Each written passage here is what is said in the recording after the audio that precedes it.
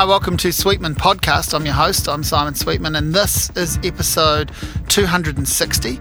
I had a chat with Kate Spencer, or CreatifKate, as her website will tell you.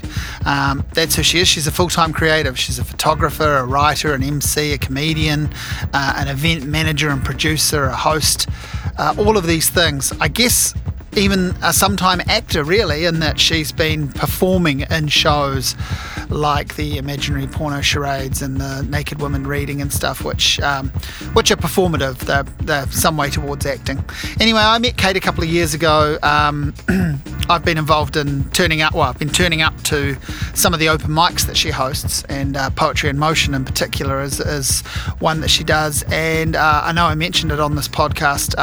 Earlier in the year, I was in a Fringe Festival show, which was Poetry versus Comedy, and she was the producer of that. She asked me to be in one of the nights of that, so that was 3 poets reading and 3 stand-up comedians performing, and the audience voted.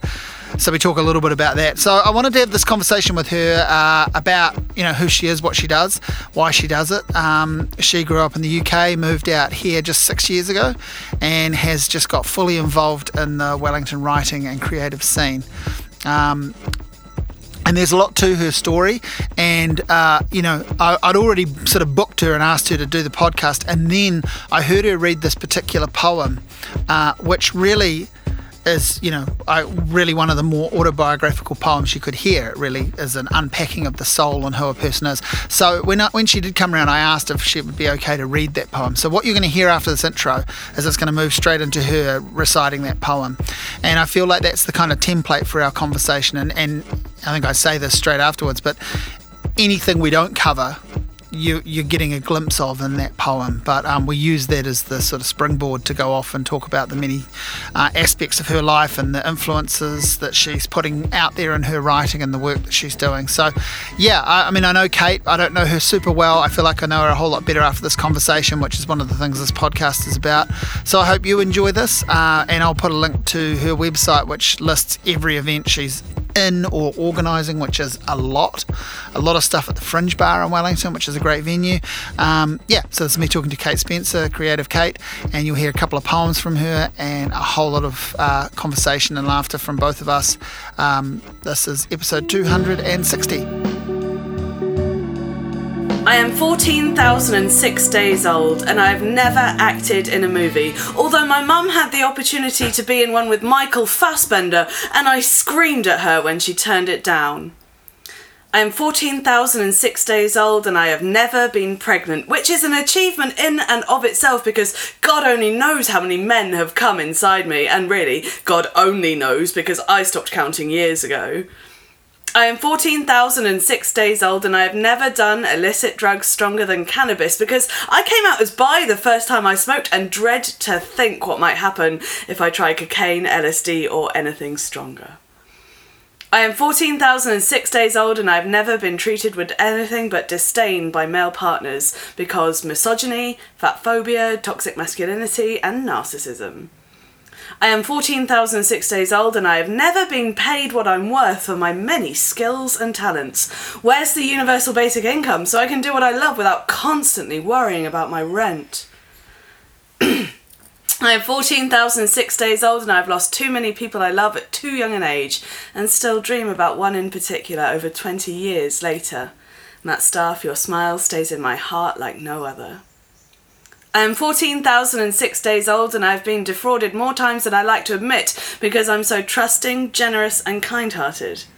I will risk being defrauded again because those are key tenets of my personality, and I would rather be defrauded than leave someone without. I am 14,006 days old, and I have never stolen anything except people's hearts. I am 14,006 days old, and I have only ever had negative attention and affection from my father, messaging about my weight, face, choices, skills, finances not ever being good enough. I am 14,006 days old, and I am finally healing. I am 14,006 days old, and I've been kept alive by my 2 very different communities, the church and the queers, who, for the most part, have accepted me, held me, given me money, given me advice, and generally loved me in ways I didn't think I could be or deserved to be loved. I am 14,006 days old and I cannot remember the last pain-free day I had. I am 14,006 days old and my body is failing me in so many ways from multiple chronic conditions. Joints, ears, brain, insides, and there's nothing that can be done. I am 14,006 days old and I've considered suicide more times than I care to remember because my depression tells me I'm a worthless, good-for-nothing piece of filth who doesn't deserve the life she's been given. I am 14,006 days old and I have never acted upon these thoughts because, thank God, rationality has always kicked in. I am 14,006 days old and I am grateful to be alive. I am 14,006 days old and I have learnt so much. I am 14,006 days old and I have so much more to learn. Of course, it's not all true. You're about 14,060 days old, aren't you? Like, yeah, now it's a fairly recent poem, but it's not. You didn't write it today. Yeah, and I got the days wrong as well. I looked at my notebook the other day, and when I actually found it was 14,026 days. Right. But I think 14,006 sounds better. Yeah, totally. So. And I don't know if you noticed, but I thought how symbolic it was that the rubbish truck had gone up the street to collect, as you were unburdening this. Right. The rubbish truck was pulling up my street as you were just delivering that and collecting up the stuff. Now, we had... We know each other a little bit. Yeah. Not we don't know each other well, I don't think. But we have I have been turning up at open mic and reading things that you've been hosting, and we're aware of each other, and so it's been a couple of years, I guess. Yeah, kind of circling around the circuit. Yeah, and so we had talked about doing this podcast before I heard you read that. Yeah, I think true. we had even possibly tentatively scheduled it, and then I heard you read that and I went, that's how we're going to open, because I love it, and I think it's it's probably my favourite thing I've heard you read so far. That you're not the first person to say that. Yeah, and I only heard it recently, and then I went, I feel like that's everything we're going to talk about, or at least some options, and, and anything we don't talk about is covered in that. People can listen to that again at the end and go, wow, okay, so when she talked about that, I see how that triggers that and so forth. So how did it feel to I don't know how you write, but to take the pen off the page at the end of that, how did that feel? It felt amazing because I'd actually not written anything for a while because I'm so busy with all my producing stuff and so busy with life in general. I'm very popular, darling, and people want my time. So it felt so good to first of all write it, but it just came out of me. Yeah. It just came out of me. I had the title and then I just went, it's one of those ones, you got the concept. Yeah. And that leads it. Yeah. I can see that. But and I don't normally like list poems like that, but it felt like a really good way, like you say, to introduce exactly who I am. So don't you think sometimes list poems can be clever in the way they distract you from the truth, but this is a list poem that confronts the truth. It lays it out there. That's, I think, maybe the difference. Confrontation is my way for poetry, really. Yeah. A lot of my work is very confronting. Yeah. And I do that on purpose, I want people to think, and I want them to confront their normal ways of thinking, and turn it around and see how they feel about themselves and the situations that I talk about, and my body and my bodily functions, because it is hard for people to hear a woman who is very sexually active being so proud of that. So a lot of my work is about sex and body positivity, and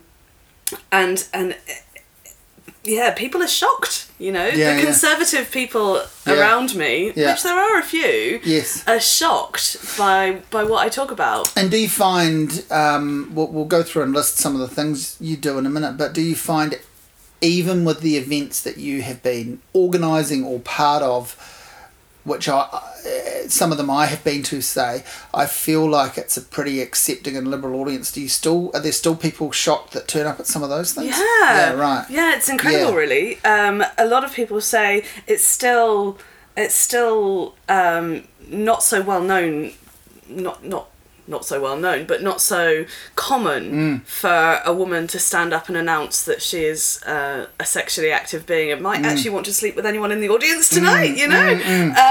Whereas a man's always been allowed to do that because they do it with their mates at the pub over a pint, you know, that's been their platform or whatever, eh? Like, but a lot of people come up to me and thank me for that as well. A lot of people say, you've got to keep doing this. You've got to keep doing this, and you've got to keep shouting from the rooftops that this is an acceptable way to live, you know, and not be slut-shamed or not be put into a box by society that says you are a certain person if you do these things. Like, because I'm... From the poem, you can tell there's quite a lot to me. Like, there's a lot to everyone. There's depth in everyone, but not everyone can express it. Well, not everyone wants to, not everyone, as well as not being able to. That's right. Like, so I've always been super expressive. I've always been really open about my life. Because that makes you a great podcast guest, but also awkward segue given what you were just talking about talking about sex. But where did you come from? You know, I am detecting a hint of an accent. Oh, yes, darling. I'll give you more of a hint of an accent. You're right, my lover. I come from the southwest of England, where our vowels are as rounded as our women. Oh, so are you trying to consciously lose that accent, or is it just morphed with time? My father said he would send me to elocution lessons if I didn't stop speaking like that. Right. So I stopped speaking like that. Where was he from?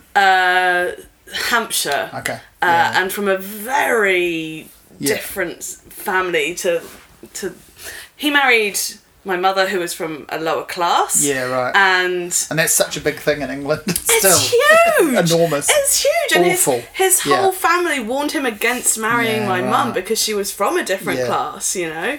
And it was. And that's going to impact. I mean, it has, but that's going to impact you at some point. Yeah. Like, you just becoming aware of that. That's a story that happens before you're even in the world, but you get to wear some part of that at some point, right? Yeah, totally. And so I modified the way I spoke, but it comes out when I'm drunk or overexcited, right? And people are like, where are you from? All right, you want a cider? We drink cider down in Taunton. Wow. Yeah. So how long were you there? Oh, fuck. My family moved there in 1987. From London, and we moved out of London because a little girl was murdered down the street, and my dad was like, "Wait, good reason to get out. We're leaving. Let's not stay here." So we moved to the West Country, and they actually gave us a choice. I was 5 and my sister was 7, and they said, "Do you want a big house and a garden and no holidays, or a smaller house with a littler garden and holidays?" And we said, "Big house, big garden," because that's what 5 and 7-year-olds want. Yeah. And my parents are still there, all these years later, and you know, they've modified the house. My mum's very disabled. She's in hospital at the moment. I don't even know if she's going to come out of hospital. And my dad roams around in this 4-bedroom house. Wow. And when were you last there? 6 years ago. Mm-hmm. Yeah. And when did you leave there? 6 years ago. Right. No, I left there. I got out quite quickly. Yeah. I pretty much I pinged back a lot. So I moved out for uni, and then obviously came back for summers and things. And then I stayed in my uni town in Exeter and was there for a good long while, actually, until 2009, when I decided to go travelling overseas. And then I got to China and was like, "Ooh, China's interesting, isn't it?" And then my mum had a health total collapse, and my dad asked me to go back and look after her, and I did that. And then he said, Mum's gone back to work, you should too. Time to find a job, Kate. And I was like, oh no, I don't want one of them, I don't like that. What are you talking about, a job? I haven't had one of those in a year and a half, get lost. So I applied for a job in China, teaching English, and I got it. And my dad was like, that's not what I meant, Kate. that's not what I meant. So I lived in China for 3.5 years. Wow. And then pinged back home, and then met a Kiwi guy while I was back in England. He was travelling around in his camper van, and I travelled with him for a time, and then he invited me to come and live with him over here, and that was 6 years ago in February that I moved out. Wow. And went back once in the September time. So yeah, it's coming up for 6 years since I've seen my family in the flesh. Wow.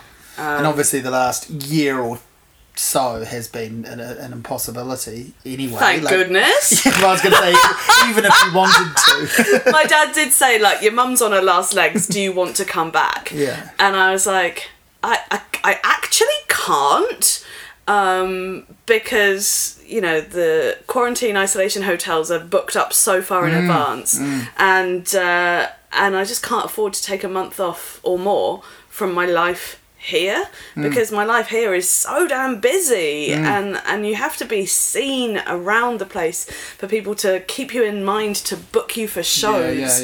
You know, because I'm a full-time... Yeah, I was going to say, let's unpack fully what you do. So what do you do? Well, if you were going to fly home, what would you write on the airport card? How would you describe yourself as an occupation? Artist. Yeah. I've gone with artist. Yeah. You are a poet and a performer. You're an MC, an event organiser, a writer in general. Yeah. I also do some photography. Yeah, so someone asked me yesterday, do you have a day job? And I'm like, my day job is art. Yeah. It is creating shows, booking people. Your day job is organising your night job. Yeah, basically. Isn't it? It's the admin for it. Yeah. And sometimes it's the job. And there's a shit ton of admin, you know. But I love that. Yeah. I didn't think I would be an organised admin-y type of person, because I'm so creative when I'm doing other things. But actually I really enjoy it, although it doesn't leave much brain space for me to do the creating of the poetry. Yeah. And I tend to need a deadline. Yeah. So I was invited to the AIDS Candlelight Memorial on Sunday, and I said, I'll write a poem specifically for the event. I wrote it in half an hour, 2 hours before I was going to go. That's the kind of way I work. Yeah, I reckon writers need deadlines. I just think that's a given, but that's my experience. And I can't give myself a deadline. Yeah. Because I will always step over it and go, nah, that's one you've given yourself. Yeah, right. And that doesn't matter. I've become good at giving myself a deadline, and probably actually there are people out there that wish I would not, because it's making me deliver stuff that maybe they don't want. But I've just decided that's what I'm going to do. But I still stand by it that, you know, you need a deadline to... like, if someone... The worst thing that happened to me when I was doing more actual freelancing was people suggesting me to write something for them and saying, just let me know when it's done. And it's like, well, it's never going to get done. But if you want it tomorrow, I'll do it. Yeah. But if you say, hit me up in a month or so, then I'm going to wait until you email me the night before, and then I'm going to get on with it, because I'm going to plug in other things. Because, you know, a few years ago I used to do like lots and lots of newspaper and magazine writing back when we had journalism, and so, you know, I would just line the things up for when and I never missed a deadline. I don't think. Yeah. But yeah, so then I have got into giving myself them, and it's the best thing. It's terrible when I write sermons for my church as well, so I take services at church. I'm training to be a lay preacher, and I write the sermons at 8 o'clock in the morning and then deliver them at 10:30.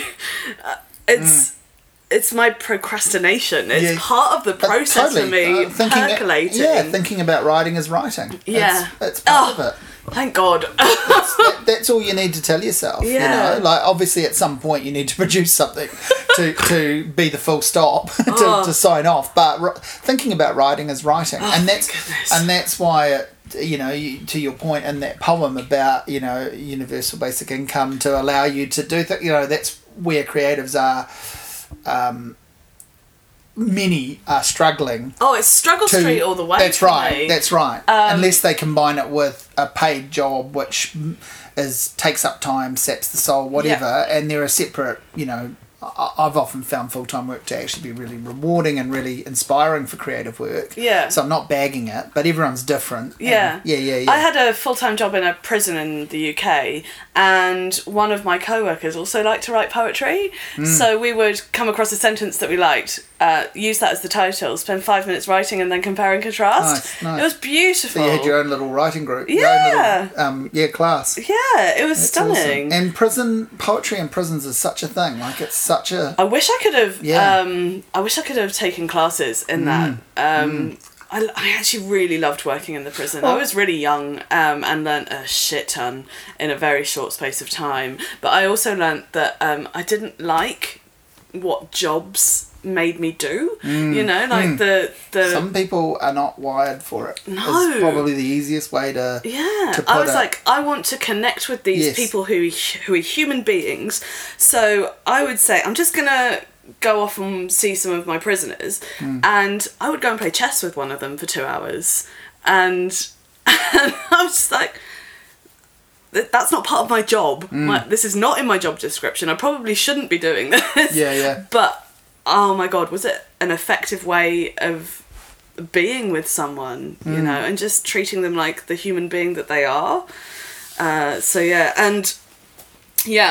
now full-time arting and connecting with people all the time, and it's just wonderful, and I love it. You can't have hit the ground running when you got to Wellington with all of this. Oh no, it was a very gradual process. When I first came, the first poem I did in Wellington was at Meow at Poetry in Motion for a slam, and it was Shit in My Pants, which is exactly what it sounds like. It's an ode to a time when I shat myself in China.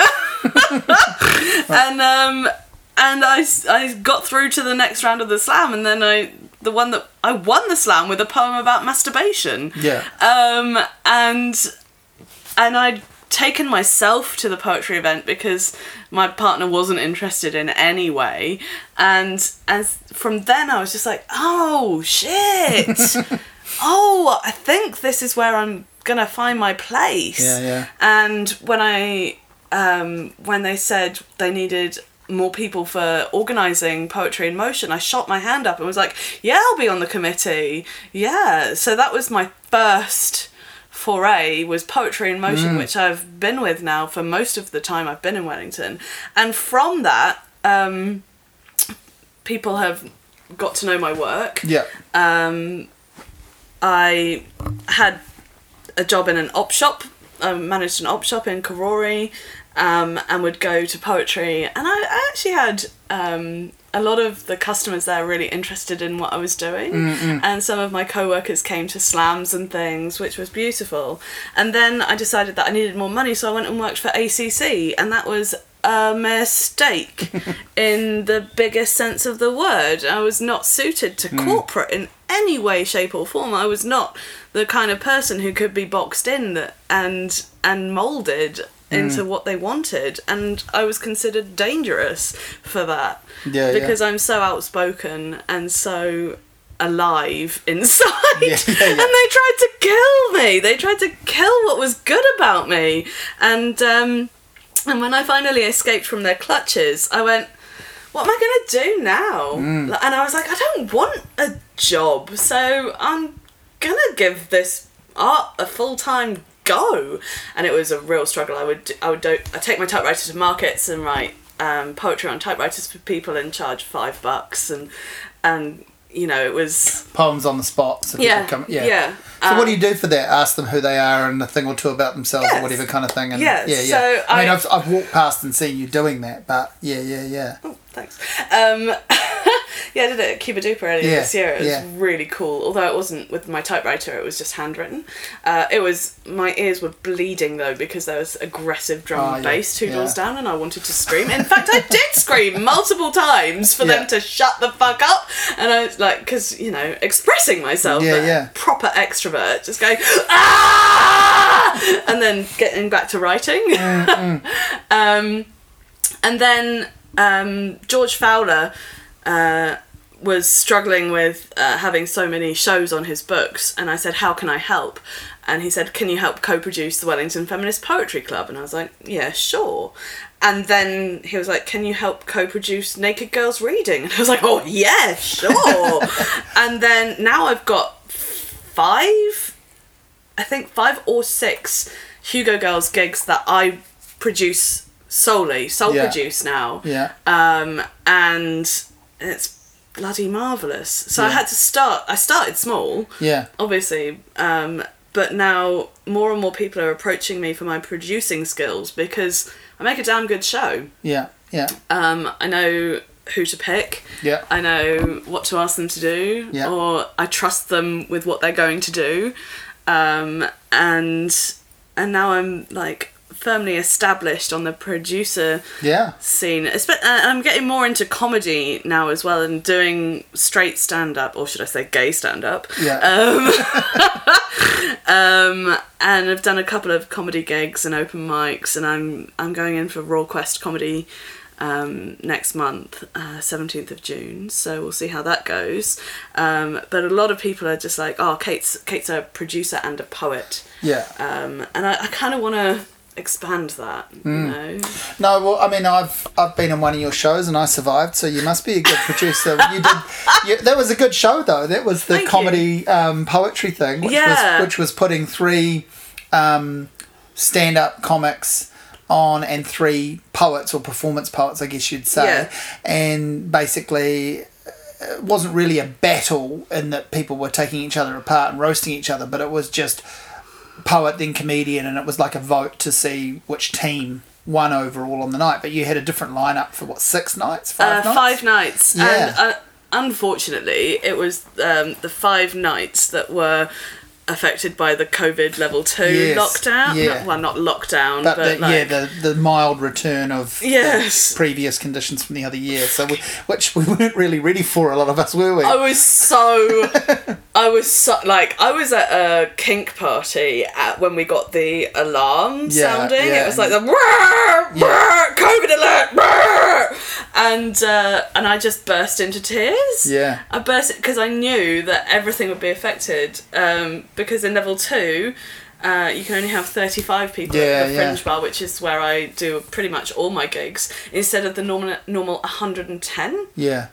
And if you're trying to make a gig happen and you can only have 35 people, you're not going to make any money. No, and comedy and poetry, when it's being performed in that way, needs an audience. It needs a big audience if you can, you know, like it's hard work for not just the performers and the producer, but for the other people in the audience, it's hard work, I think, too, isn't it? You have to be a really good audience member. Yeah, you're not going to bring not many people are going to bring their full selves to it if they don't see a whole lot of other people around. You know, they're going to sit on their hands a little bit more than they would because audience members encourage other audience members, and you know, the ones slightly more introverted come out more when they hear big bursts of noise and it's okay to do this and for sure, so forth. So you need a few little leaders within the pack.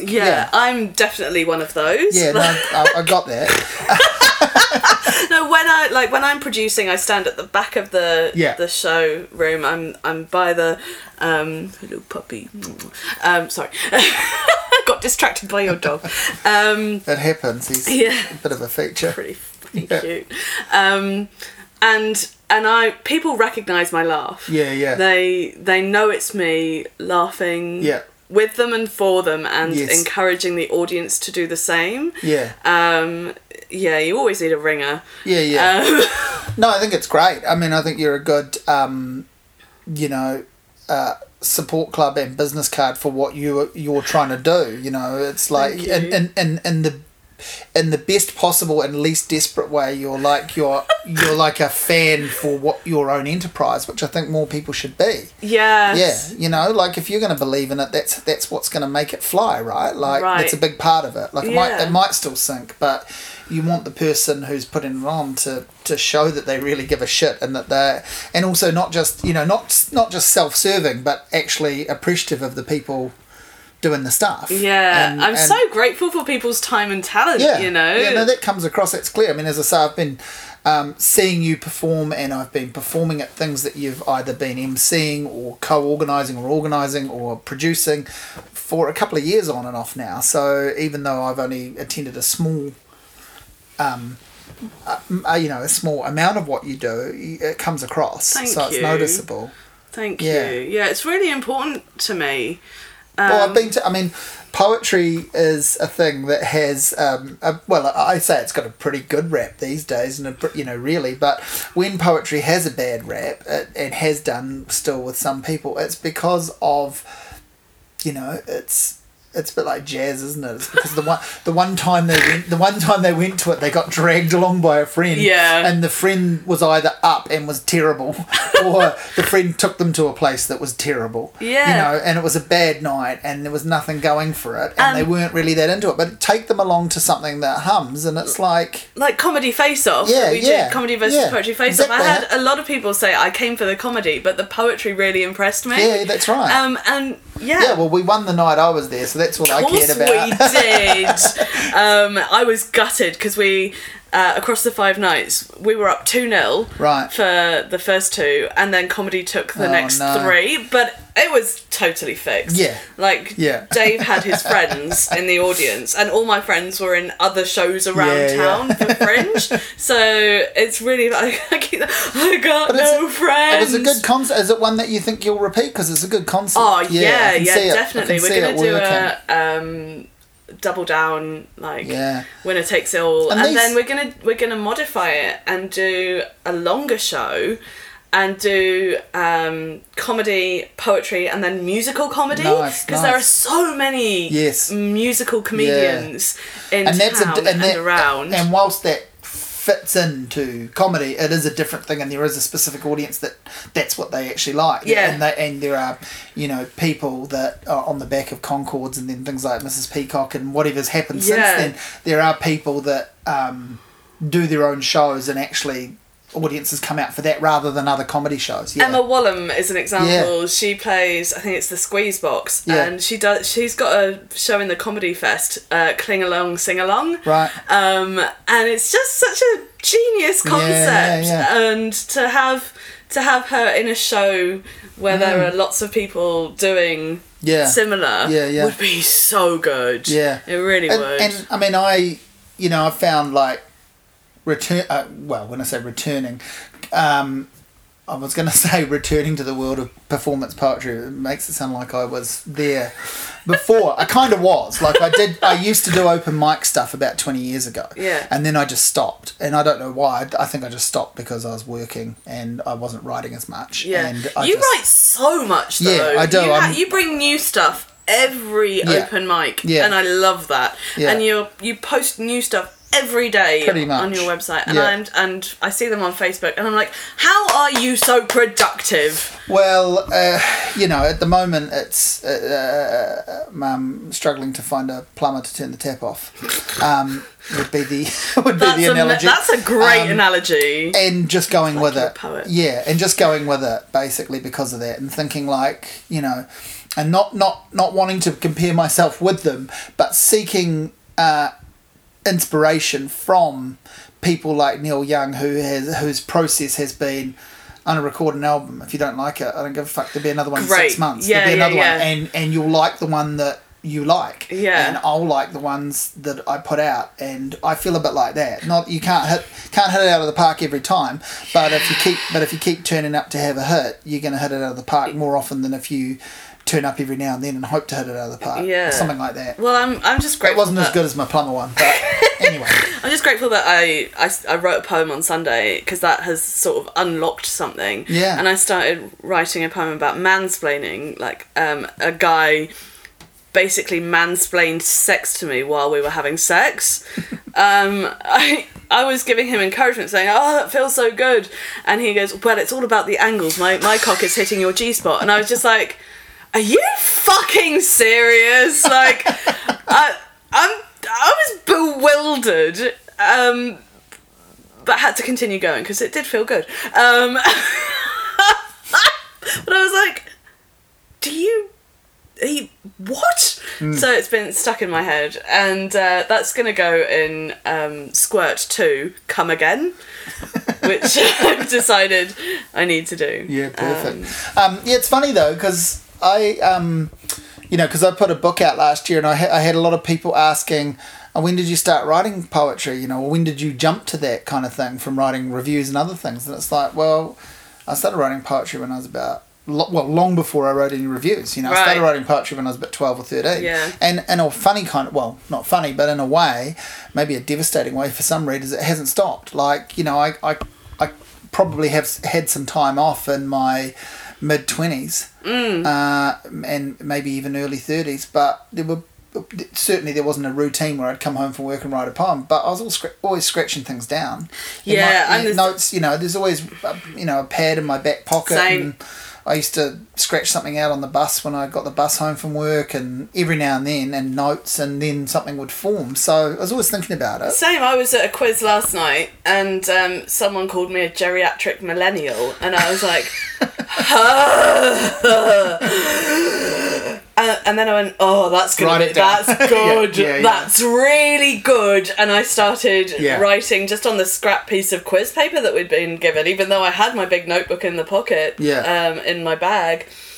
I just was like, that pen and paper was there, right there, and so I just scrawled a few notes, and that's going to become something. Yeah. That's definitely going to become something. It's funny, isn't it, when you write down notes or half ideas or even what you think is a fully formed idea, what I find, usually the finished product goes somewhere else entirely. You need that little trigger point, that little thing that sets you off. I've got sentences from 15 years ago that still haven't been made into poems, and they will become poems in their own time. Yeah, and you can reuse this stuff too. Like I've got a couple of phrases that I've now used 2 or 3 times in a poem and in different poems. And at first I thought, well, you can't do that, but it's like, who's making the rules? I am. Yeah. Who gives a shit, like, who cares? And it's arrogant to presume you would get busted, because that would suggest someone out there is reading everything you do. And in my case, that's not possible, my ex-partner, I reused a phrase in a poem, and he was like, you've done that, you can't do that again. You've used that already. Yeah. And I was like, so what? Yeah. So what? This is a new poem. It won't be read with the other poem at the same time, so those 2 phrases are the same. All you need to do is play them, You Really Got Me by the Kinks, and then play them all day and all of the night and go, if it worked for these fuckers, then it can work for anyone else. No one really busted them on that, and when they did, people were still happy with it because it sounded good, and that's what matters. And if it's your creation, you should feel fit to use it however and as much as you like, really, right? Yeah. When did you find poetry? When did poetry find you? Because you've hinted at early 20s in the prison, but I found a love for it when I was 15 and doing my English GCSEs, and we had reading it first. Reading it first, and especially the war poets. Oh yeah. And the classics like the Scott Penrith and Wilfred Owen. And it just was like, oh, this hits me hard in my heart region, and everyone else was moaning about it, and I was like, no, I'm getting something from this, but I didn't. I mean, I wrote one poem about a boy who I fancied, Matt Staff, who was actually in 14,006. He's been with me quite a lot of my journey of poetry, actually. Because he had an appreciation of it too. He was a fun guy. And then he died, and I was just like, there's no writing happening. I'm too sad. And then it wasn't until the prison in my 20s that I started writing again with my colleague. And then I had a break as well while I went travelling. And then when I settled in China, I just started writing again. I just had all these feelings. and I was just like, I just need to write them down. And then people told me that what I was writing was good. And then someone invited me to an open mic night with other expats, and I shouldn't say expats, I should say immigrants. Expat is such a classist, whitist, racist word. We all fall into saying things like that without really recognising what it really means. Yeah. So I was an immigrant in China with other immigrants from Western countries, and we had a monthly open mic spoken word night, and people were really encouraging, and and were amazing. And I just kept writing and writing and writing. Yeah. And then that became my passion, my way of expressing myself best. Like, sometimes I find it hard to string a fucking sentence together and express how I'm feeling, but give me a pen and paper and I can do it, no problem. Yeah.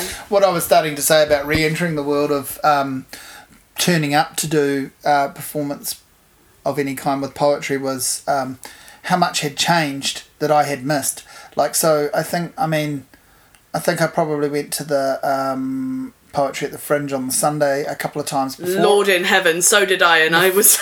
Well, I still go every now and then, but before I went to Poetry in Motion, and then I started going to that, and then I had a little bit of time off from that, and it's only ever because someone else in the house is busy or something else is on. It's right. Not, it's, you know, and so I try to go when I can, but like the whole finger clicking thing was new to me. Yeah. People were doing snaps. Do you know what? I didn't know what that was. You know, and at first I thought that's fucking stupid. And then, like, within minutes of it, I was like, oh no, I get that. That's really cool. That's clever. I was like, this is so pretentious. Yeah. And now I'm just like, wherever I am. Like, even in the cinema. Yeah. Like, click. Like, my ex was mortified when I did. And he was like, do that. That's kind of like, do that. That's like members of the Fight Club finding each other in public, you know, oh, that's a poetry reader. Oh, yeah. I do it all the time. I do it in comedy when someone gives me a good something. I do it while I'm watching TV. But I instantly, like, I thought, oh, that's a bit weird and a bit wank, and then I was like, it's not. Like, because it's not interrupting the flow of it, but it's showing appreciation, you know, like... And you can see it when you... That's right, you can see the poet's reaction to it. Yeah, that's right. Like, and they're like, oh, thank God this is landing. And that's right, sometimes you do want to applaud the bit in the middle of a work, which is not to say you didn't like the whole work, but there's the bit that speaks to you, the line. You know, there's the line that just blows you away, or that just is nice and tight, whatever it is. Yeah. There's the line that speaks to you. And you know, you might lose people by the end of the poem, and so they don't remember to give you a clap at the end because the last words have lost them, but the bit in the middle blew them away. Yeah. So it's that instant, I'm going to acknowledge that while that's happening, which is pretty cool. Yeah. You know, you don't get to do that with many other art forms, actually. True. You know, we never get to see generally the painting while it's being painted anyway, but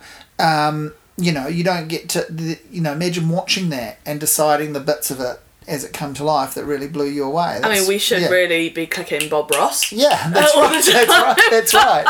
Yeah, that's right. You know, it's so anyway, I thought that was really cool, but it was new to me. I mean, because I'm a product of, in a way, I'm a product of nervously turning up to open mics at a young age and going up when the guest poet was someone like Sam Hunt, and you're like, how the fuck do you compete with that? Well, you don't. You just go up and do it, and if you're not booed, you've done well. Like, that was that. You know, I was turning up in pubs at 17 and 18 and hoping I didn't get booed. Yeah. And, you know, part of me thought, oh, that made me quite tough, but no one needs to be made tough.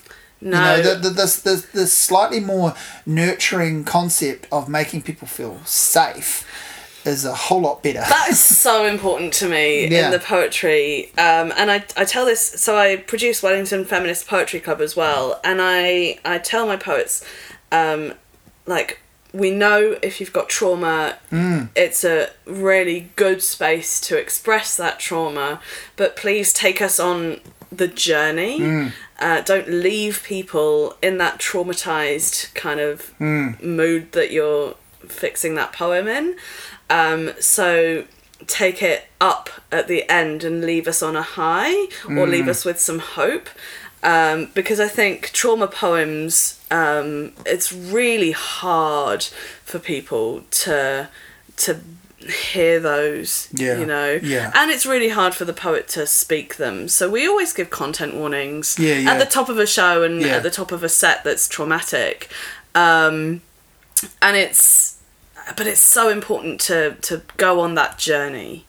And so I make sure that my poets know I call them my poets, like well, they're my babies. They're your let's go for something biblical which you'll like. They're your flock. I do kind of see myself as Mama Kate.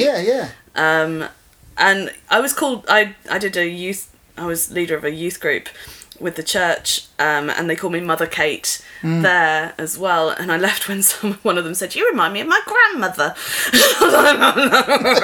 No, I don't. In a good way, they said. I'm like, they can't. No, there's no good way. There's no good way of saying I'm grandmotherly.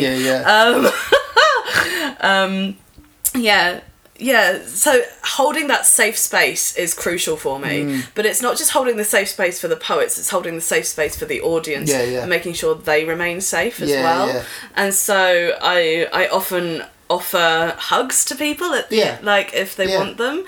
And we did one incredibly heartfelt show after the mosque shooting, and Sian Marie, who is an incredible poet and is in my showcase at the Roxy tomorrow, she did a never to be repeated poem based on the names and lives of the people who were lost, and at the end everyone was just in floods of tears, and I don't know how many people I hugged, but it was so necessary that for a lot of them. And I think that's, at church I'm called the church hugger. I'm just a hug slut. Physical touch is my love language. So it's really important for me to hold that safe space for people to feel comfortable enough to not just give their trauma a voice, but to give their joy a voice as well, and that they will be accepted and not judged and loved for who they are in what they're bringing. So it's really crucial for me. Fair, again, like obviously I'm fascinated by it because, as I say, I've sort of like returned to open mics and poetry performance in general, having the best part of 2 decades away, or a decade away, certainly, and from turning up at all. And in that time, so I think the very first time I went to the Poetry in Motion event, which you run, a teenage poet read, there's often people reading for the very first time, but I remember a teenage poet read, and then they came over to me afterwards and said, "I really liked your work." And I said, "Thanks, I really liked your work." And the look on their face was sort of like I'd made their day in that moment. And I just thought that's so cool, because I could remember being 18 and walking up to someone that was really good at a poetry performance and saying, "Man, hey, I loved your poem." And then looking at me like, Who the fuck are you? Who the fuck are you? I've heard it before, kid. And I was like, I'm enough of an ogre to not be bummed out by that. But I just think, fuck you, you're a dick. For sure. Just for me personally, this doesn't make me better or tougher. It's just how I am. I just, I played sport and men's teams when I was a kid, so I think that's probably why I had that sort of hide about me. Yeah. And I just kind of went, what a dick. But I could see how that would crush someone. Like, what? And this person that came up to me, it was the first time I was there, so they didn't know anything about me. It wasn't like it's not like I had a book out at that point or anything, so I was no one, rightly, and not trying to be anyone. And I love You're someone. Yeah, no, I know, but what I mean is, it's just that nice equal footing. They didn't need to know the backstory if there is anyone, and I didn't either. It was just 2 people going, "I liked your work." Well, that's all it needs to be. Right. And I didn't feel like I'd seen that in poetry spaces when I used to do it, Oh, and, I got up to a level of being like opening for Sam Hunt in Poetry Day out in Upper Hutt several times, and Sam would take me aside to have a chat with me, and there were other poets that he wouldn't talk to not because he's a dick, just because everyone bugs him. And so he sort of had to pick his person. He'd take me off to his room for a drink or whatever. And it's like, it's kind of gross. Like, I get why he has to manage his time and has to manage the situation, because everyone's got a Sam Hunt story, or it used to be that way. Right. He kind of hung over the scene for a long time, for good and bad, I think. Not his fault, but just the idea he was the New Zealand poet that had made it on a performance level. Like no one else can. Yeah. And there's always that, which is I'm careful to say this, but it's kind of a bit of a boomer logic. you know? It's sort of like, and not to throw boomers as a whole under the bus, although other times I'm happy to.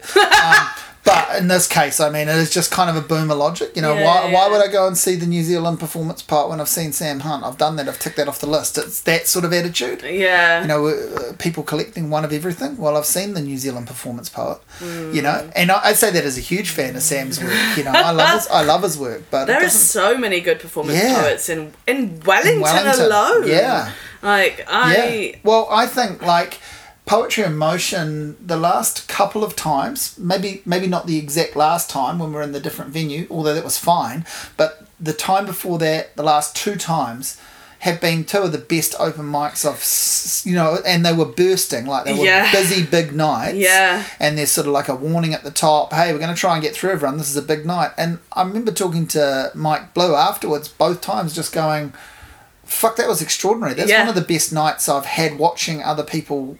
Like, everyone was good on some level. Some were amazing. No one was shit. No one was shit. Which is a great aim.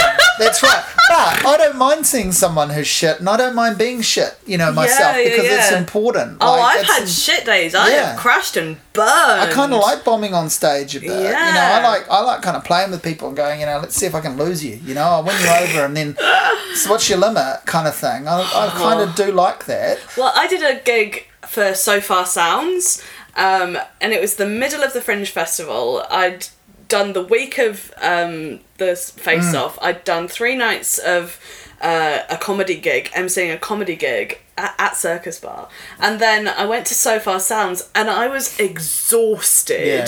And I was like, I don't know the vibe, so I'm just going to give them my raunchy comedy stuff. Oh shit, did it not go down well. Yeah. You can get it massively wrong. It's funny. I have got it massively wrong on many occasions. I did shit in my pants at the National Library, not the National Library, the main library for Verve Writers Festival 1 year, the first year that I was doing art full time, and it was a bunch of middle-aged white people who had no fucking clue how to react. True stories told live. And shit in my pants, not good. Not the right time. Not the right time for that one. I was just like, I'm showing off. But one of my church ladies came to that and said, why do you need to be so vulgar, Kate? You're so much better than vulgarity. And I was like, but I like being vulgar. and I like challenging people. And shit in my pants is funny. Why couldn't they see that? But it was just... gross.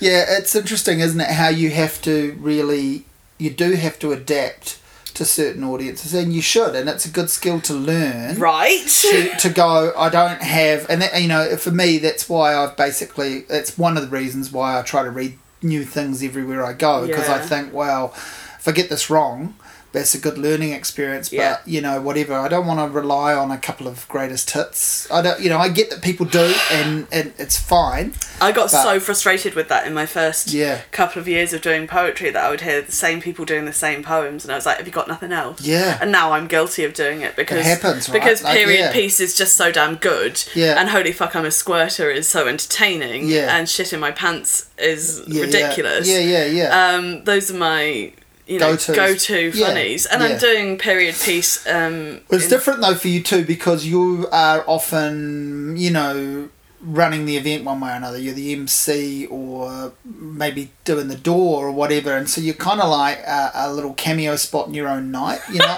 in a way, right? Like when you're doing the open mic. I love that. No, but it's true. Like, I think, cameo from Kate. I think so, though. That's how I sort of see it. Like, so you're already, the reason everyone's got there is because you've organised it. So, like, it's not the well, I do say that to some people. I do say that. So I'm the reason you're here. No, but I'm just trying to say, like, the burden is not on you to bring new material. And, you know, you're always going to have, you know, the other thing that's cool about those events is not only there's a regular crew, a few different regular crews. There's some people that are there and then they're not for a bit and then they're back. But there is every night there's not only new people in the audience, but there's always someone new reading. There's always someone who says this is my first time, or this is my first time here. Yeah. You know, so maybe it's their second or third time reading. Isn't that awesome? It's so cool. And well, the other thing that's cool is the instant feeling the room gives them of, we're here for you. We cheer when as soon as someone says this is my first time, we're like, yay! I'm going to say it next time. I love your content warning. Yeah, it's good. That's content warning. These were written by me. I fucking love that. That's actually going to be my go-to. I think I'm going to say that every time, because it's funny and it's sort of taking the piss, but at the same time, I hope I'm not actually disrespecting anyone who gives genuine content warnings, because I think it's kind of great. A good truth. It's great. It's lovely. You know, it's a take me as you get me kind of attitude. One of my fans came up with a new tagline for me. She's loud, she's lewd, she's normally nude. I was like, that's good. I'm keeping that. That's pretty good. Yeah. I just think it's really cool how comfortable people feel to share this stuff. And, you know, I'll be honest, some of it I feel like is fucking blatant oversharing. Some of people's work, but I'm like, you go, person, you know, whoever you are, good on you for doing that. Like, that's amazing, because no one's making you do this. You're making yourself do that, and that's bravery. Yeah. So, but, you know, so I don't have to love every single thing. I don't expect everyone to love every single thing I do, but I have that problem. I'm like, please love me. Yeah. Please love this new piece of mine. Or if I'm just like, this is a new piece, like the 14,006, and people come up to me afterwards and say, oh my god. Yeah. What? This is my favourite thing I've ever heard you read. And I'm like, why? And I think it's because it's more vulnerable. Well, that's exactly what I was going to say. That piece is you actually listening to the lady from your church, or the person from your church that said don't be vulgar. Yeah. And there's no vulgarity in that. It's just raw, honest truth stuff, isn't it? So if people flinch at a particular line in that because they think it's confronting, it's still done in a way that is serving the whole piece, and it's you know, as I say, it's a roadmap for who you are and where you've gone and where you're trying to go next. I think it's going to be my opening piece at the Roxy tomorrow. Yeah. It's a real.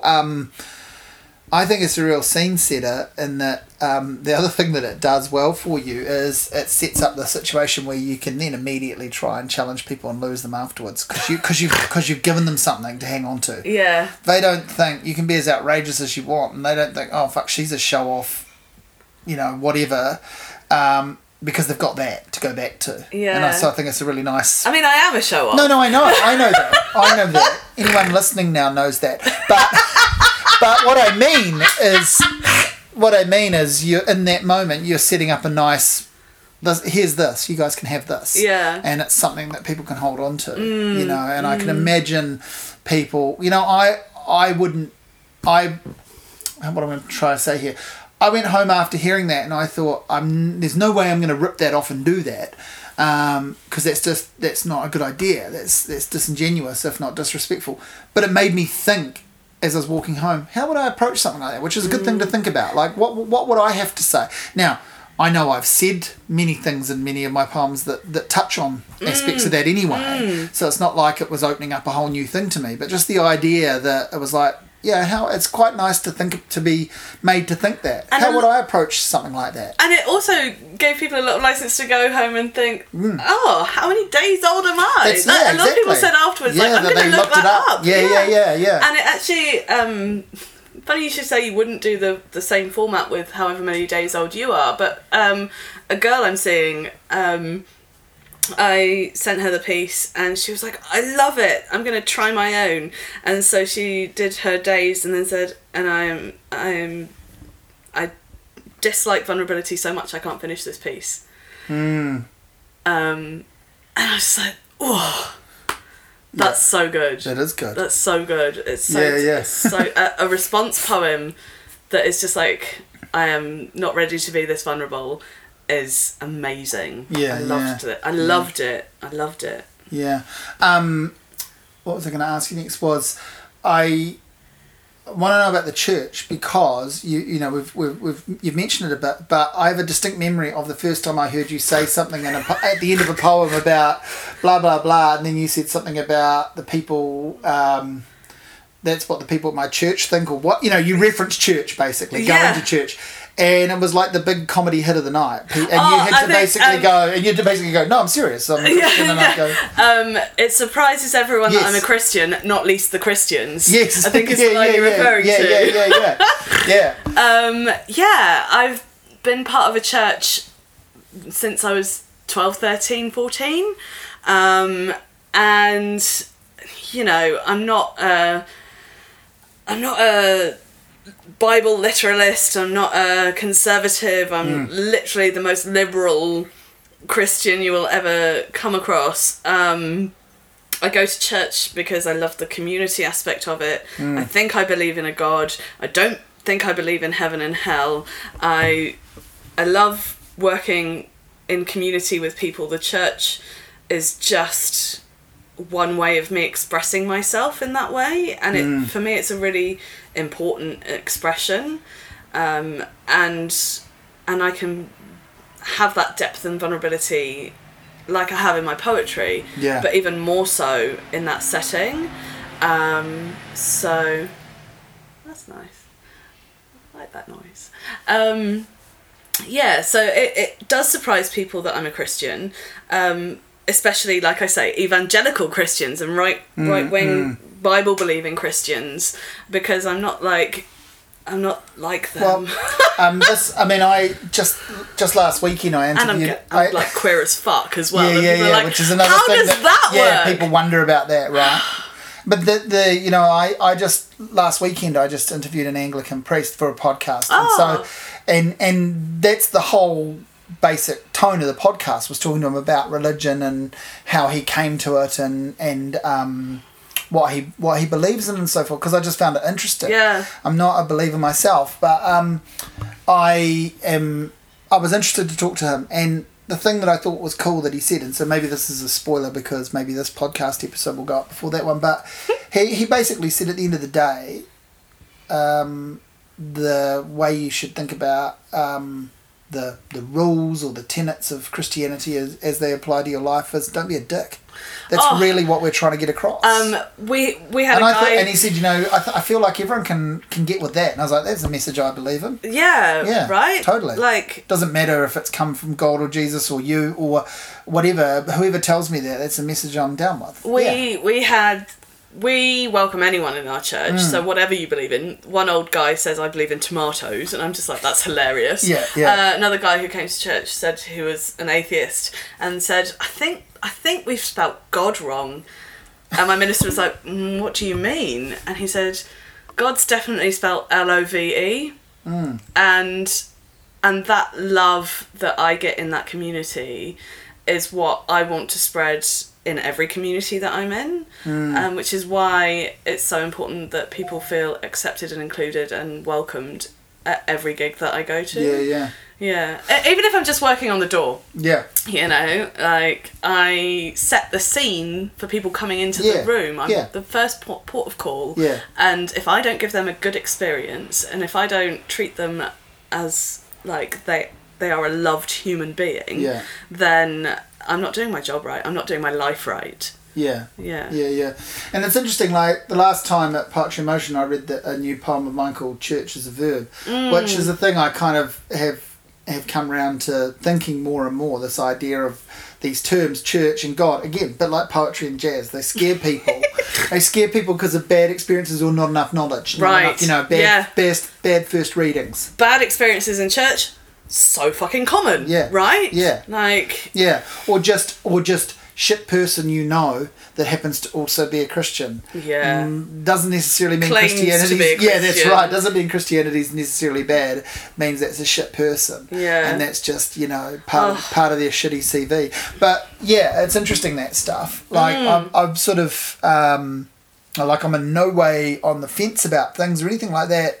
Just generally, and not even super inquisitive as such, just generally trying to be more accepting of, why would you write someone off for stuff they believe in when you don't need to take that on board? You just need to know the person. Yep. And part of knowing them can be knowing what they believe in and are interested in, what drives them. But you don't need to necessarily take that home with you in any great way. And also, it's okay if you do. But you know what I mean? Like it's just part of knowing. Yeah. I mean, I do struggle with the right wing. Yes. Kind of. Of course. Especially, being preached at that the gays are not going to heaven. Well, the only part of religion, organised religion, the only sort of demographic that's growing at the moment is the ultra-conservative right-wing faction. So that's further going to give religion a very bad name to a lot of people who are only hearing about it through headlines. And it's not Christianity. No, it's not. It's not. No. It's not Christianity. No. It's not loving. It's greed. No, it's hate speech and greed. And that's right. And it's an organisation that basically cloaks that to allow it to sort of sneak in. Yeah. Yeah. I'm not about that. No. I think makes me really angry. Yeah. I think we got that already, but that's good. That's good clarification. Yeah, my community, my church community are phenomenal. Yeah. But so are my queer community, and my performing community down in town. One of my friends, Shannon, is a comedian, Shannon Basso-Gall, and we're planning on doing a tour together called Shannon and Kate Try Not to Kill Each Other, because on paper we shouldn't get on, but actually we're really good friends. He's a straight white guy comedian and I'm a strident queer feminist. Yeah. What's our common ground? Well, actually, humanity. Connecting with people through performing. Yeah. Yeah. And trying to spread some version of cheer. Yeah. Or joy to the world. Yeah. Kate is here. Yeah. So you mentioned and are clearly demonstrating being an extrovert. Was that always the way? Yeah, fuck yeah. Came out that way. Yeah, so to speak. Jesus Christ, did I? Yeah. I was a terror. Yeah. A real terror. Yeah. And honestly had no idea how to self-manage for most of my childhood and teen years, and learnt a lot of self-management tools, teaching self-control to prisoners. Yes. So who best knew what to do with you? No one. Yeah. And when did someone come into your life that did know how to handle you, so to speak? I think it was the person who first got me into church, to be honest. My flute teacher, Jane, she's responsible for a huge amount. She got me into the church. She got me into, love as a general concept, and she's one of the most important women in my life, and she always has been and she always will be. She's in the UK, but she's got ancestors buried here in New Zealand. Wow. So I plan to do a road trip up to the grave. Yeah. And do a video recording for her. That's awesome. Yeah. And I've really resisted until now one time at band camp joke. I was waiting for it, and when you didn't deliver it, I was like, well. I'm a terrible flautist. But wanting to learn to play the flute, and my parents being open to that and sending me to her was, I think, the best decision and a turning point in my life. Yeah, it's interesting. There's always someone in your life that isn't a family member, and it's usually some form of teacher. Yeah. Like some sort of coach or teacher. Yeah. Mentor. That becomes a mentor, and sometimes you don't know it until in the moment you don't really know it. You look back and go, that person was really helpful. Well, she said wise. I too was really helpful for her. Yeah, sure. Because she was learning how to be a vicar's wife. At the same time. Yeah.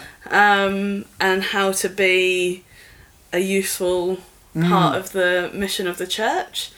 So she said she's often told me how important I am in her life. Yeah.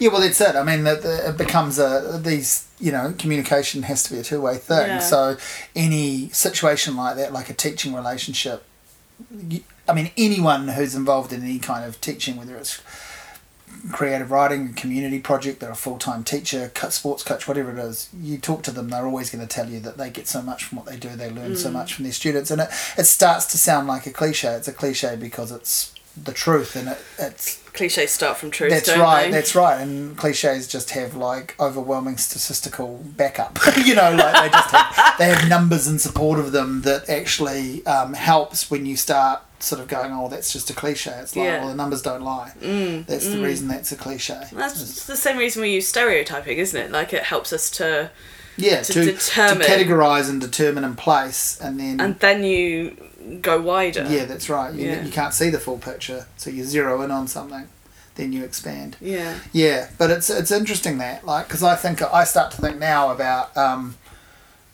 people in my life that have been teachers or coaches that have pointed me in one particular direction, and I've only sort of seen it now. They did it 25 or 30 years ago. Yeah.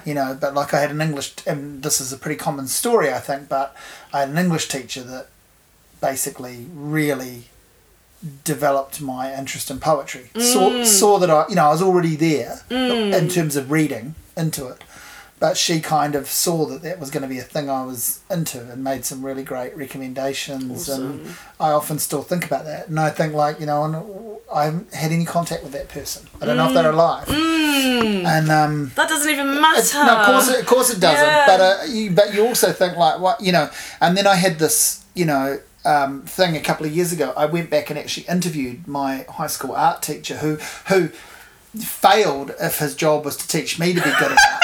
But fortunately that was not his job, so I had no connection with him as an art student. I failed at it, but he'd taught some people that had gone on to do some really great things, and that's what I was interested in, was this group of quite famous artists had all had the same guy. He actually just died a couple of weeks ago, but I or a month ago or so, but I saw him when he was in his 80s and talked to him, and he'd been the thing that he'd done for me was actually he'd been my cricket coach, and he was awesome at that. Amazing. He had a great memory, although he had overestimated my ability at cricket. He had sort of remembered me as being better, I think, than I was, but that was probably just him being kind in the moment. But, it was when I reconnected with him, I was like, man, this dude taught me heaps about music, because the safe space that he created before we ever started using terms like that, I think, in his classroom, was to put on music, and this is over 25 years ago, to put music on, and to not just be the boss of the stereo and be the cool guy telling people what to play, but to allow us to bring stuff in and be open to, we were starting to try and challenge him with, probably things like Public Enemy and stuff like that at the time that we thought was really cool and a little bit outrageous, and he just went with it. It's making them happy, and they're doing some work. I think about stuff like that and go, what a cool dude. And what a joy for him.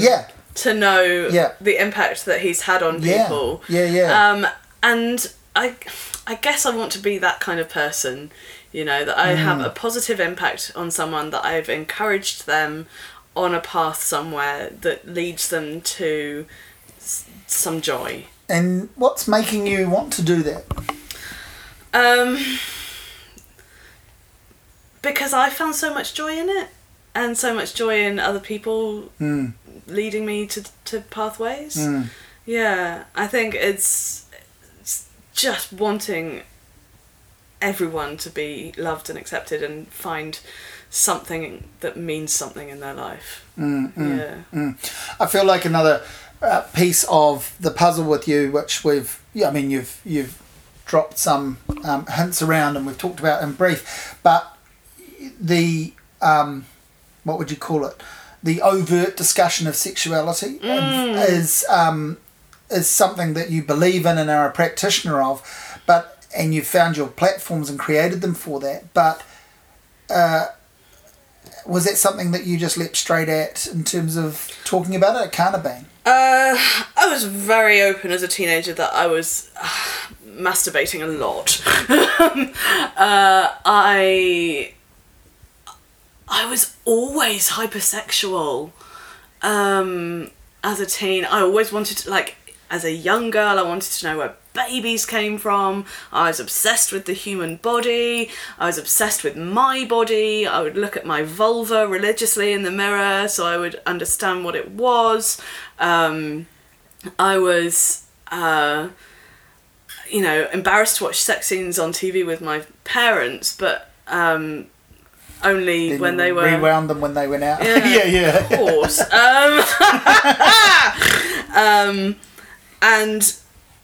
But I was just like, oh, I really, really want sex, but I can't because the church says you shouldn't do that. And it was a big fucking mission in my life to unpack all of that, and then be ready to explore my sexuality with other people. So yeah, it was, no, it's not been an easy journey, but that's why I want to talk about it, because it might encourage other people to be more open about where they're at. I think that the more we hide, the more things get like swept under the carpet, like sexualities of all kinds. But specifically, do you write about it first and then go, oh, okay, well, I've written about it, now I can take it and read it and tell people, or like you might have been talking about it. I was always talking about it even before I wrote poetry. Right, okay. I was always curious about what people's sex lives were like, and curious about who was diddling who, and how they were doing it, and all that jazz. And So you didn't grow up in New Zealand in the conservative 80s and into the 90s, but what was the attitude like when you came here? Have you noticed people that are still shackled by that? Oh yeah. Almost definitely. Almost every day. Yeah, for sure. Yeah. Like, I want to go up to some people in the street and say, are you getting enough sex? Yeah. Are you happy in your sexual relationship? Like, relationships have ended for me because I wasn't getting enough sex. They weren't, like, they couldn't give me what I needed. They were also dicks who were abusive cunts. And yeah, I was told I was weird for liking sex so much, and that I was unusual and that I had a problem and that I should probably go and see someone about that, by one of my ex-partners, which was devastating, but made me all the more determined to talk about it, because I couldn't talk to anyone about the fact that my partner wasn't wanting to have sex with me, because I'm a woman. Like, the woman isn't supposed to have the high sex drive, and I would go to girls' nights with the friends of my partner, and I would try and talk about it, and they would clam up and go back to talking about what their plans for the garage was. And I was just like, this isn't helping me. Like, this isn't, I need to break free of this. Like, I need to be able to talk openly about my desires, my drive, my lust for all kinds of people, and so I was just like, right, stuff it, fuck it, gonna write poetry and just gonna put it out there and challenge people. Yeah. And overall, would you classify the response as, for every one person that has a problem with it, there's two or more that are like, good on you for doing this, basically? Yeah, for sure. Yeah, for sure. Overall. Yeah, for sure. It's, I just want sex to be considered a normal thing that we can talk about, and it's so frustrating that it's either the butt of a joke or hushed up, or told that's not an appropriate place to talk about that, so I'm very much keen to open wide my legs as much as my heart to get people on a journey of discovery in terms of sexuality. Now, you've got loads of things on always in terms of events. Oh, the cat's coming to see you. Hi, Pussy. Hey, Puss. Oh, you're pretty. It's a pretty special day when she turns up. She's pretty aloof, and then the dog will get really jealous. Oh, it's alright. I've got two hands. Yeah. There we go. So I was saying you've got lots of events on always that you're either running or in or both. Yeah. And so where can people find out about that stuff? Where's the one-stop shop? One-stop shop is CreatifKate.com, CreatifKate.com, and I list everything that I'm up to, where I'm at, with links to tickets and links to the Facebook events. So. And how does it go for you in terms of how do you achieve a kind of, I guess, balance in your life when you're basically throwing plates in the air the whole time? My body shuts the fuck down and tells me I need to stop. Like I've got, as the poem said, chronic conditions. I've got hypermobile joints, which is painful all the time. My body's been in a really good place for the past month or so, so I'm just like, praise be. But that's actually because I haven't been doing as many gigs because it's been Comedy Fest and I didn't have a gig in Comedy Fest. So my body is the one that tells me to slow the fuck down, and there will be days when I cannot move from my sofa. But I still have to do some work, so I'm just like, I will message these people and hope that they can do some things for me. That's a physical crash that happens, but there's a mental one as well, right? Or emotional mental one as well. And are they deadly in combo? Yeah, my Prozac keeps me pretty on the level, thankfully. I did have an awful January. I always have awful Januaries. January is my worst month, and I crash hard mentally in January. That's because you're a performer and no one wants to go and see a performance in January. Yep. Basically, that's it. That's just entirely an ego thing. I mean, even before as a performer, January's hard. Well, but now it's very much because I can't. But before get you're on a stage. performer, you're also a performer. There's true, that. You know. True. But yeah, my crashes are hard, and I lock myself away, and I want to see people, but I also don't want to see people, and well, you don't want people to see you. Yeah, the intrusive thoughts get even more intrusive, and it's hard work to come back from that. But I am resilient, and I do, because I can't stop. It's not good to stop, I mean, I know when I need to stop and rest and recuperate, but I've got a wider mission that needs to happen. Yeah, and there's I always describe it as maybe there's something of this in you, because I used to play a lot of sport. I describe it as a match fitness that comes from writing all the time too, and it's the same with just events in general. You lose your mojo if you don't do it. Honestly, my first gigs back in February, I was just like, struggle. what the heck? I can't do this. Another reason why you hate January, because you know that it's going to make your February hard. Yeah. That's the thing. Like I had the same thing. I wrote a blog for Stuff for 9 years, every day, and every weekday, and then they would always encourage me to have 3 weeks off in January because blog traffic's down, no one's reading, everyone's on holiday, and I was the only one. I wanted to keep doing it outside of the stats, which they didn't enjoy because they didn't want to pay me because they weren't. And my argument was, well, if I put something up, you might get some traffic, but really the wider argument was, if I stop, I won't start again. And when I did obviously enjoy the holiday. It was nice.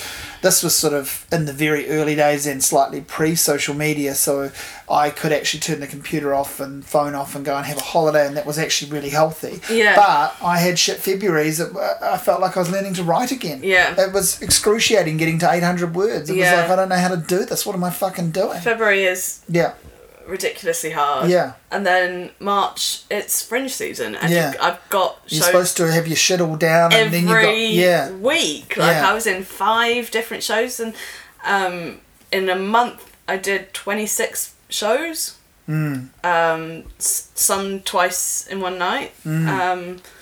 Some really great, some not so great. But yeah, I needed to rest after that. I needed to rest during that. It was hard physically and emotionally draining. Yeah, but that's the life I love. You know, like this. It's what sets me up for the year as well. People see me at Fringe stuff and go, "Oh, you're here. You're here. Yeah, and you'll be there tomorrow, and you'll be and you're good. Yeah. It's taken me a lot of time to accept that I'm actually good at what I do. Yeah. Because the messaging I always had was rubbish. Yeah, that's in the poem too. Yeah, you're no good. Nah, you can't do that. Why you want to do that? Yeah. What did they want you to do? My dad wanted me to become a lawyer. Yeah. My mum didn't really didn't say anything, but I said I studied theology at uni, and I once asked her if I should have done that, and she said, "No, you should have done an English degree, you Wally." But I'm lazy. I don't like hard work, and theology was 6 hours of lectures a week, and you had a vested interest. Yeah, investment interest. Where you were on the team. Yeah. So you'd done some of the required reading early. Whatever, like some of the baby stuff. But and so I spent a lot of my time at university just looking out the window at the cows. Well, I think that's what a lot of people do, whether they're cows or not. They see them, like they spend a lot of time. I tell you, I'm obsessed with cows right now because there's a chap on YouTube, the Hoof GP, and he trims cows' hooves, and he is the most relaxing... Can you say that again in your birth accent? Oh, right, my lover, the Hoof GP. All right, he trims cows' hooves, doesn't he? I feel like that's more effective, more fitting. And he's so relaxing. I can't believe it. It's ridiculous. So I'm obsessed with him right now. There's a really great short story writer called Lydia Davis. I don't know if you know her, and she's amazing. And she writes lots of, I guess people call it flash fiction and stuff. She writes lots of short stories that are 1 or 2 sentences long or a paragraph. Love those. She's great. But then every now and then there'll be like a fully fleshed short story. But one of the longest stories I think she's written is, it might be 10 or 15 or 30 pages, I don't know, whatever. But, of that length, is called Cows. And it is just observation of cows. It's stunning. And you can actually get it as a standalone volume as well. And so... I love cows. I love taking pictures of cows. I'll send you a link to it as a reminder, because it's great. I love talking to cows. I love petting cows. Yeah. I love them. I still eat beef. I was going to say we need to follow your advice and wrap this up on a high note rather than any wallowing, and we're almost getting there. Is there anything you wanted to discuss that I haven't brought up? I feel like we've had a good chat. And anything that we haven't covered, we tipped people off in the poem at the start. But I feel like we used that as a pretty good template to work through some stuff. Great template. It's felt like therapy. Good. And well, then you won't mind the invoice. And I was thinking that you got a poem to finish. That's the other thing, or 2 if you like. Wow. I don't know. Like I wasn't prepared. No, I know. I'm putting you on the spot. Yeah. It can be one of the old greatest hits, or it can be something new. I went. I'm gonna do one of my churchy poems actually. Yeah. And it's. Oh gosh, which one should I do? I just want to do a short one. That's a bit sad.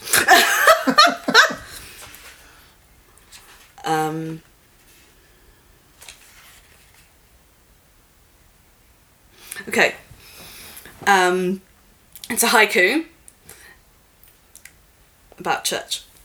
Inclusive language gladdens my feminist heart. God is genderless.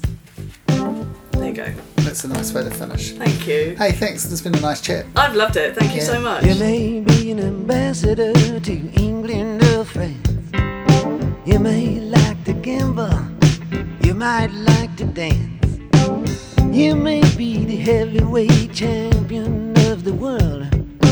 You may be a socialite with a long string of pearls, but you're gonna have to serve somebody. Yes, indeed, you're gonna have to serve somebody. Well, it may be the devil or it may be the Lord, but you're gonna have to serve somebody. Maybe a rock and roll addict prancing on the stage, money of drugs at your command, women in a cage. You may be a businessman or some high degree thief. They may call you doctor, or they may call you chief, but you're gonna have to serve somebody. Yes, you are. You're gonna have to serve somebody. Serve somebody. Well, it may be the devil or it may be the Lord, but you're gonna have to serve somebody.